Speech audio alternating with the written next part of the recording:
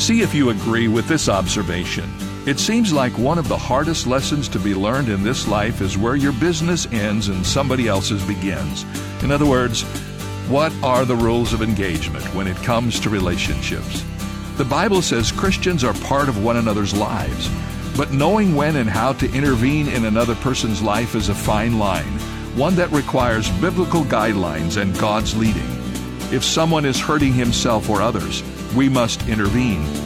Otherwise, we must keep our distance, lest we become what the Apostle Paul calls gossips and busybodies.